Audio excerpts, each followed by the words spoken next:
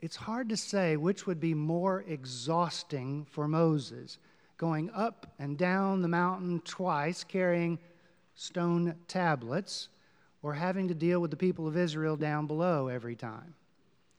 You may remember the story, bits and pieces of it, from Sunday school or VBS or maybe Charlton Heston on the big screen. Moses goes up, gets the commandments, and no sooner does he get down and the people have already strayed from God, so he shatters them on the ground and they break into little pieces. And thankfully, God is more patient with us than Moses. And God says, come back up, bring some new stone tablets, writes the 10 Commandments again, and Moses brings them down as we read. The commandments themselves, those 10, are a few chapters earlier in Deuteronomy, and you may remember them, the starting off with no other gods and making no idols and keeping the Sabbath, and then it kind of turns a corner of honoring mother and father, and it ends with not bearing false witness and not coveting. Only those last two, it's not quite that generic. Neighbor gets into the commandments. Don't bear false witness against your neighbor. Don't covet your neighbor's house or spouse. The commandments become love of God and love of neighbor, so that by the time of Jesus, if you're quizzed, there's really only one commandment, even though it has these two pieces. It's like two sides of the same coin. They can't even be separated. These two will be spoken of as the great commandment. But what's missing from the conversation, and Deuteronomy is very clear, is love of the stranger. And for really good reason. This is hard to fathom, but in the First Testament, love of neighbor occurs once. Love of stranger 36 times. And they are different terms. They're not synonyms. But the distinction is not geography. It's not that, well, the neighbor's close by and the stranger's out in that land. Not even close.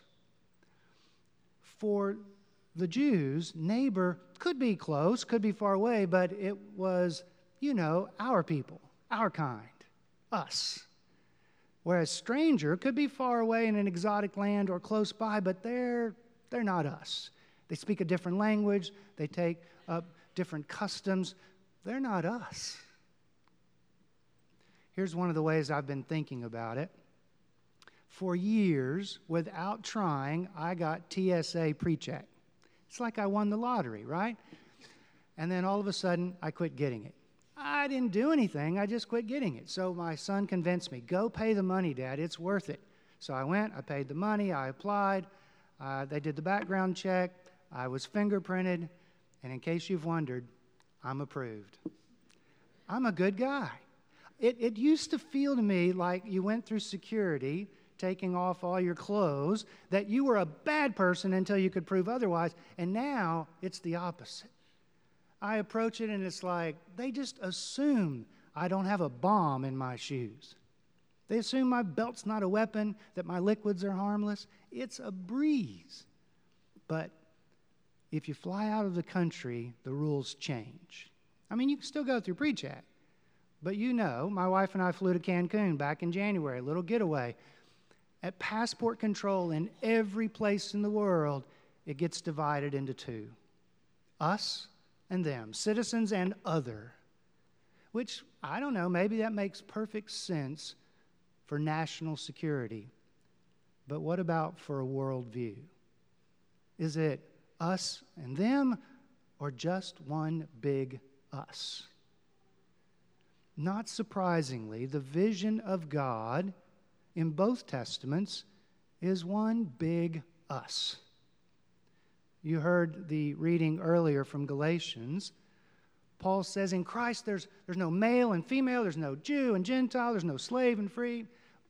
Well, sort of. I mean, you have to read this carefully because I'm pretty sure there's still man and woman. There's still Jew and Palestinian. Paul's vision is that there will be a unity of all one us, but made up of diversity. We'll still honor the diversity, but there'll still be this one us, this family. in the passage, the motivation, the reason given for Israel to love the stranger is their experience. You were slaves in Egypt, remember? You know how they treated you. Don't be like that. But I don't know how much that applies to us. I mean, we weren't slaves in Egypt.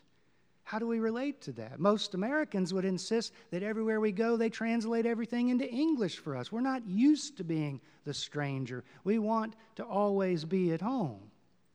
So it seems to me that for us to think about loving the stranger is really grounded in two things. And the first one is that we are all, and I mean all, connected. 6 degrees of separation. You know that phrase, right? You've heard it. Well, long before it was a party game with Kevin Bacon movies, there actually was a psychologist in the late 60s. His name was Stanley Milgram, and he had this idea for an experiment that would kind of cement how connected we are. So he had 160 envelopes with the name and address of an accountant, stockbroker, living in the Boston area. But he sent these packets to people in Omaha, Nebraska. And their instructions were very clear. You have to get this to the guy in Boston, but you can only send it to somebody you know, who might know somebody who knows somebody. And in every single case, it took 6 moves or less. Most often, 5 or 4. You got to let that sink in. 6 degrees of connection. Sometimes when I'm in an airport just waiting to board and I watch the business people going by and the people going to visit their family, I just try to wrap my mind around that. I'm only 3, 4, 5. They know somebody who knows. We know. How can we be that connected? But we are. I don't know if you remember this story. It's on page 2 in the Bible. Adam and Eve have those boys, Cain and Abel. They get into it. Cain kills his brother. Most scholars don't take that literally. They kind of see that as a parable for not just brotherly envy and hatred, but humans killing humans. You remember the scene? God comes to hold Cain accountable. It almost looks like a trial. He pleads, of course, not guilty.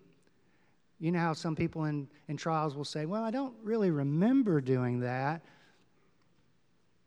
Finally, he says, where's your brother? And then there's that famous line, am I my brother's keeper?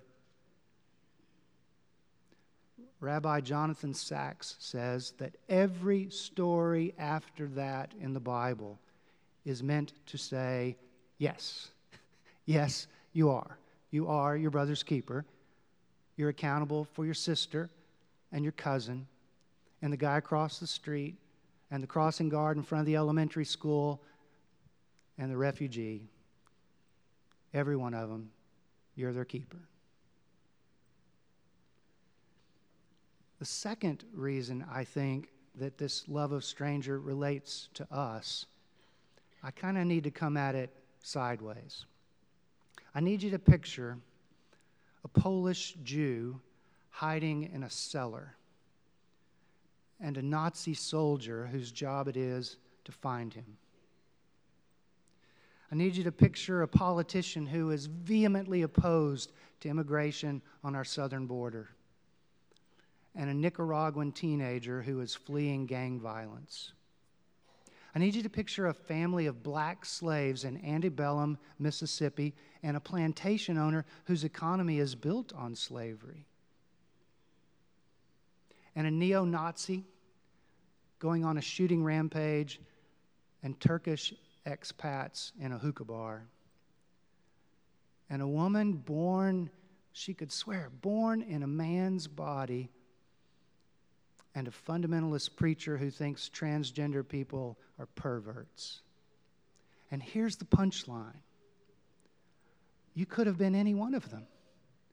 You could have been born any one of those people with their worldview and their situation. That could have been you. You could have been the stranger, and in many parts of the world, you are the stranger.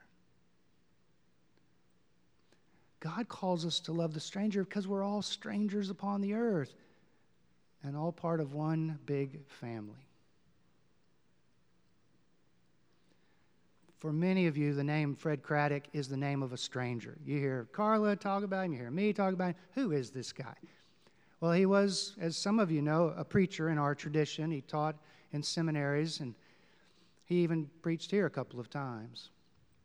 There's one story he tells when he was on sabbatical in the late 60s, and he was in Europe, and he was taking a train from Zurich, Switzerland to Stuttgart, Germany.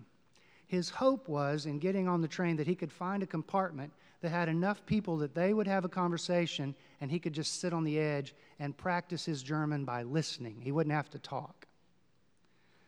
But every compartment was packed until he found one that had only one woman. And he realized, I'm going to be 50% of the conversation. This isn't going to be good, but he didn't have a choice. So he sat down. They just smiled, the way foreign people smile at each other. Eventually, he ventured a little German and said something like, "So where are you going?" And she said, "To Rostock, East Germany," which of course was communist at the time. So he asked her, "Are you communist?" And she said, "No, I'm a Christian." And he said, "I am too. I'm American." And she'd already figured that part out. So they had a little conversation. She told him how when she went to get her papers, that the official had been very rude and abrupt. He had assured her that she would return. She said, "But what if I don't?" He said, "You have family here." She says, "But what if I don't?" And he said, "You're old. No one cares." And Fred winced at that, and they talked. And then she had a music box that played Silent Night, and they sang it together in German. And Fred, the whole time, was starting to get hungry. He had brought a sandwich with him, but it just felt so rude to eat the sandwich in front of the woman. So he thought, I'll get the sandwich out and I'll break it in half. But it was one of those hard German sandwiches that you can't break. He tried karate chopping it. It wouldn't come apart. And while he was just mangling it, he didn't know that she was peeling an orange and splitting it in half. And he gave her half a sandwich and she gave him half an orange. And when he got back to the States, he said, I preached in hundreds of churches, and I've noticed in the bulletin that the menu is always the same: half an orange, half a sandwich, all of us connected at the table. Fred told that story in a church in Missouri. And he was kind of curious, so he got out an atlas just to look. He wondered, how far is it? How many hundreds, thousands of miles is it from Germany to Missouri, from Missouri to Germany? Do you know how far it is? It's clear across this table.